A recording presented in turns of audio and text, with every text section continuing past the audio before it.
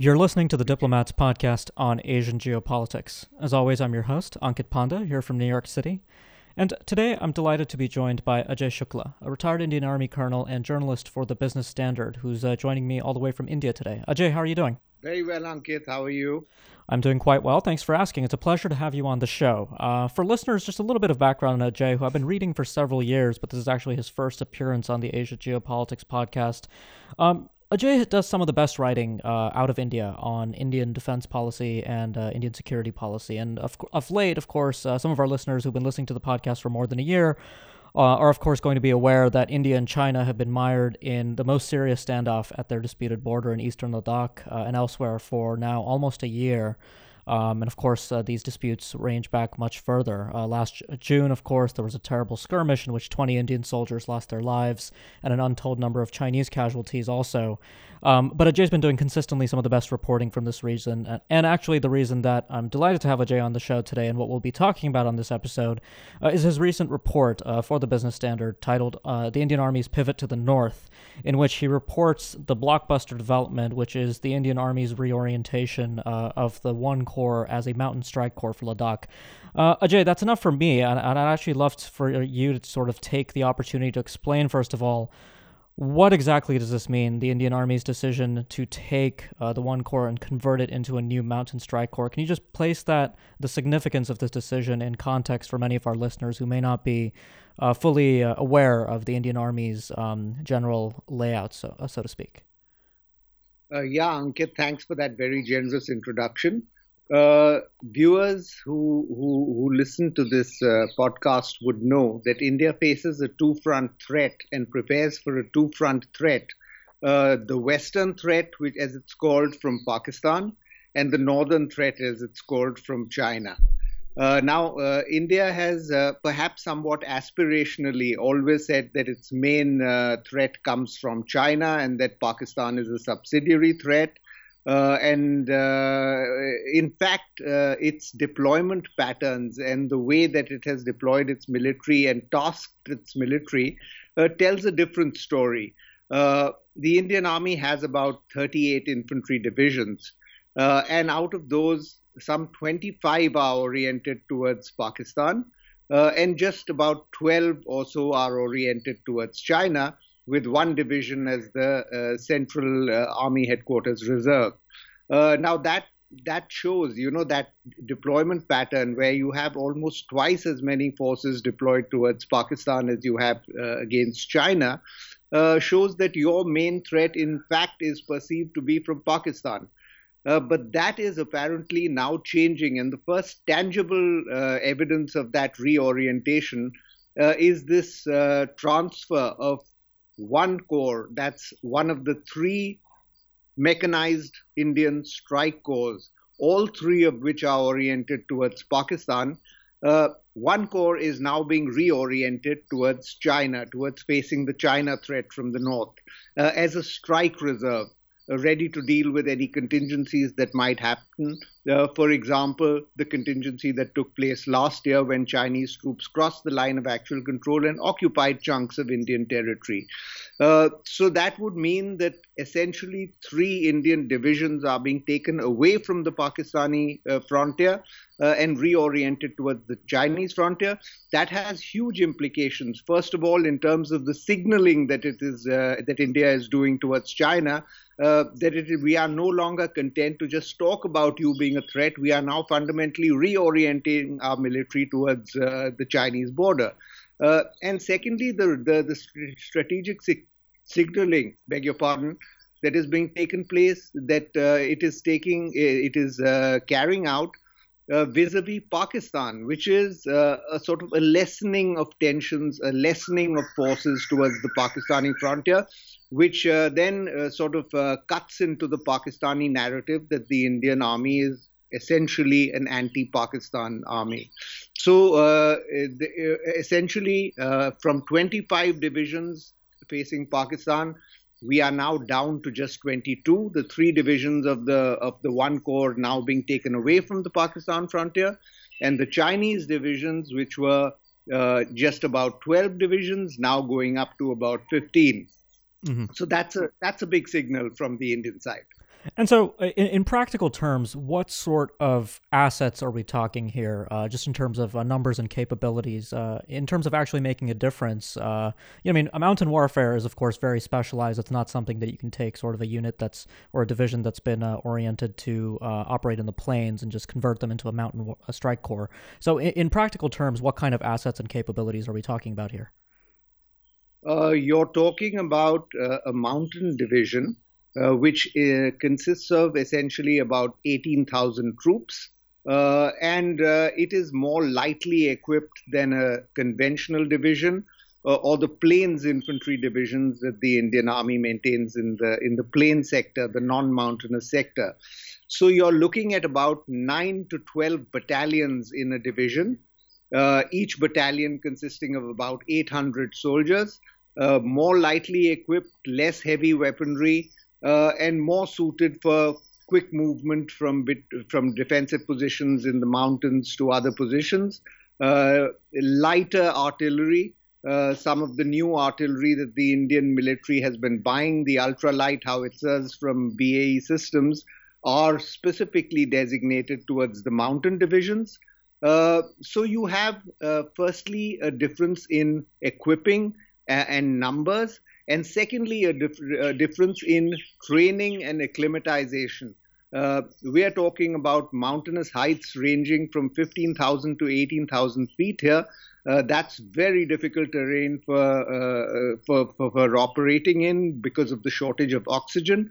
So these mountain divisions are trained to operate in those altitudes. They are acclimatized for operating in those altitudes.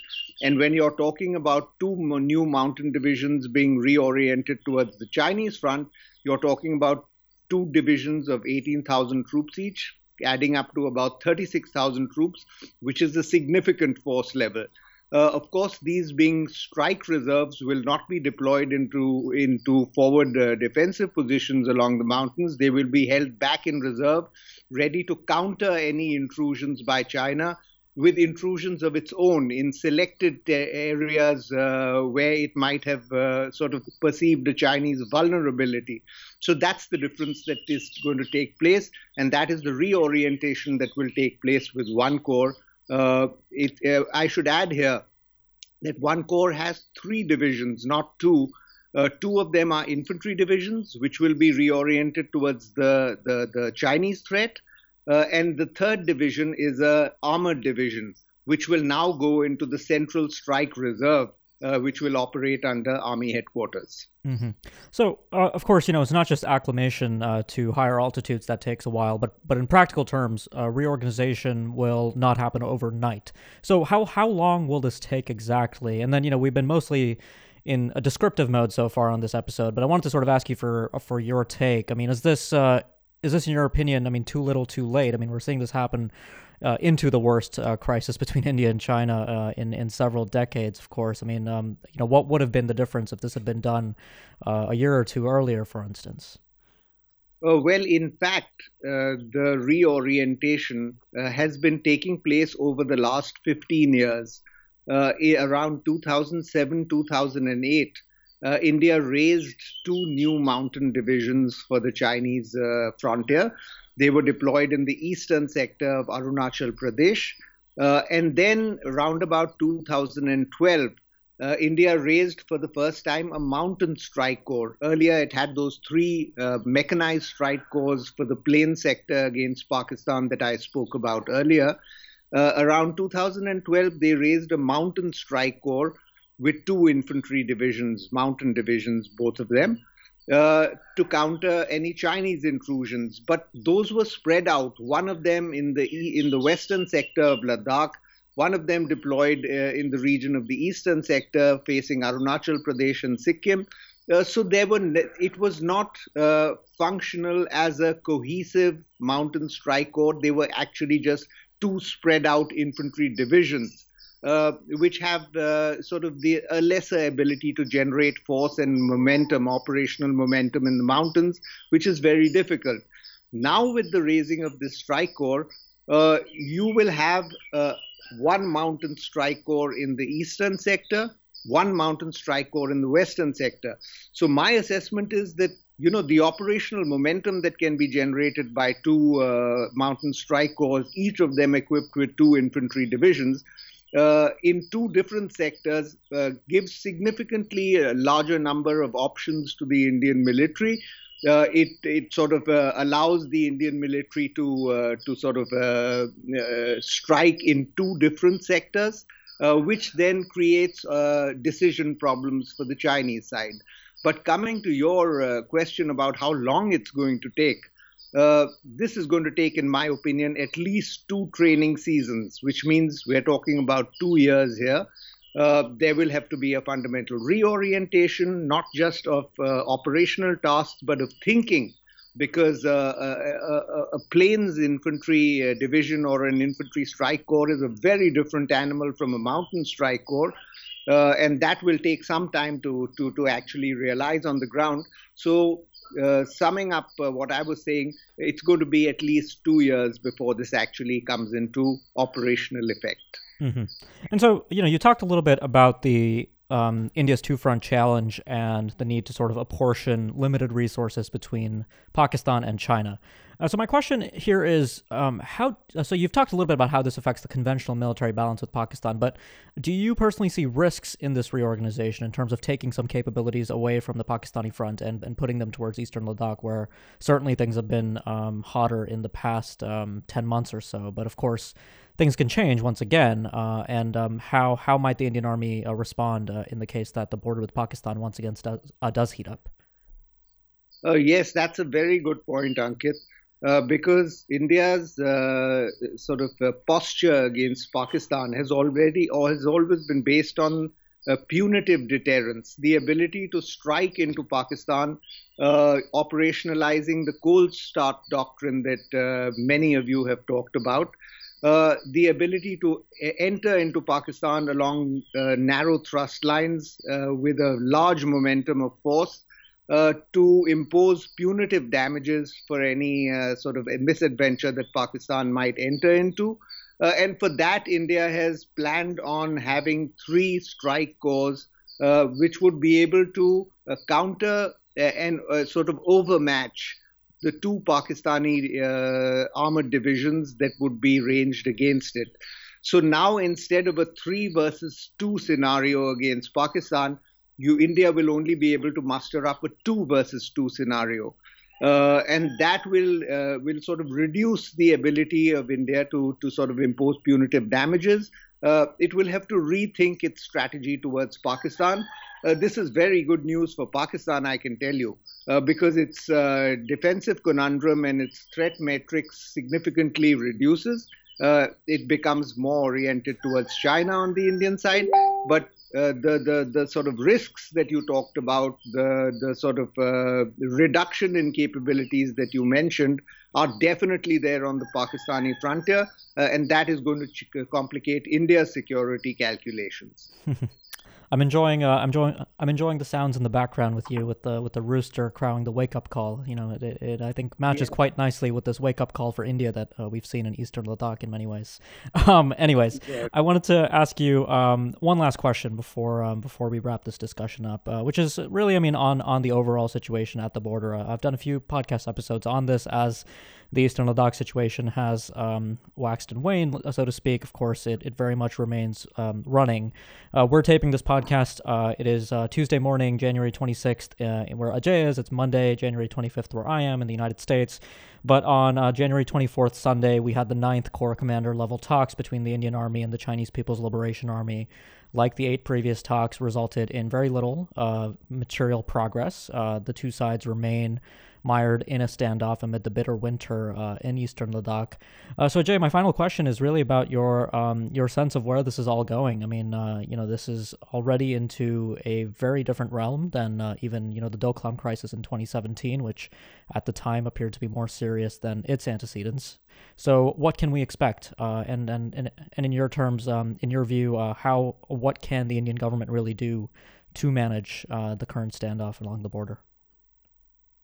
Well, as you mentioned, Ankit, this is a standoff. It's not easing as a consequence of the talks. You mentioned the ninth round of talks that took place on Sunday. They yielded very little. The Chinese are talking about de-induction in certain sectors where it suits them, but the sectors where they wanted to make gains and they wanted to put pressure on India, and I speak specifically of the Depsang sector and the Doklam sector. No, I beg your pardon, not the Doklam sector, the Pangong Lake sector. In these two sectors, China is not going to give up. It has given no signals so far that it is ready to yield or withdraw or sort of give up any of the gains that it has made on the Indian side of the line of actual control. So essentially, the troops are deployed there in a face-to-face confrontation. China has the first movers advantage, having taken India by surprise last April when it moved into Indian territory, and it's not giving up its gains. So you're essentially looking at tying up two infantry divisions and a roughly equal number of Chinese divisions into a sort of a confrontation situation on the border. No signs of withdrawal. The Indian government has tried both military level talks and diplomatic dialogue between New Delhi and Beijing. But China seems to be set on retaining its gains. So essentially, this means that a significant proportion of Indian troops, which were earlier held in reserve, the Northern Command Reserve and the Army Headquarters Reserve, are now tied up on the ground. And that is one of the reasons why they're trying to generate more reserves by reallocating one corps to the. But for now, it seems like India, which was in a face-to-face confrontation for all these years since 1948 with Pakistan on the line of control, is now actually facing the situation where it's into a face-to-face confrontation with China on the line of actual control, as the Sino-Indian border is called, and that's not good news for the Indian military. Mm-hmm. Well, Ajay, I'm sure we'll both have other occasions to revisit this topic since, as you just said, it doesn't look like this will be evaporating anytime soon. But I really do want to thank you for joining me today and cramming what is frankly a tremendous amount of insight into less than 20 minutes. I really appreciate it. So thanks so much for joining me on the Asia Geopolitics podcast today. Thanks, Ankit. Always a pleasure to talk to you. For listeners, if you've been a subscriber to the podcast but you haven't yet left us a review, we'd really appreciate if you could do that. It really helps get the word out about the show. And if you haven't yet subscribed, please do so. We'd love for you to keep up with future coverage on this podcast. Finally, before we close, a quick note from our sponsor. This episode of the Asia Geopolitics podcast is brought to you by Diplomat Risk Intelligence, or DRI. DRI is the consulting and analysis division of The Diplomat, the Asia-Pacific's leading current affairs magazine. Since its launch in 2002, The Diplomat has been dedicated to quality analysis and commentary on events and trends in Asia and around the world, and is now one of the most respected publications covering the region. DRI inherits this approach and offers clients in the private, public, and nonprofit sectors worldwide access to an exclusive network of subject matter experts and analysts. Whatever your needs in the wider Asia-Pacific region, DRI can offer the knowledge and expertise necessary to anticipate and manage geopolitical and geoeconomic risks. For more information, please visit dri.thediplomat.com. Thanks a lot for listening, and we'll be back soon with more.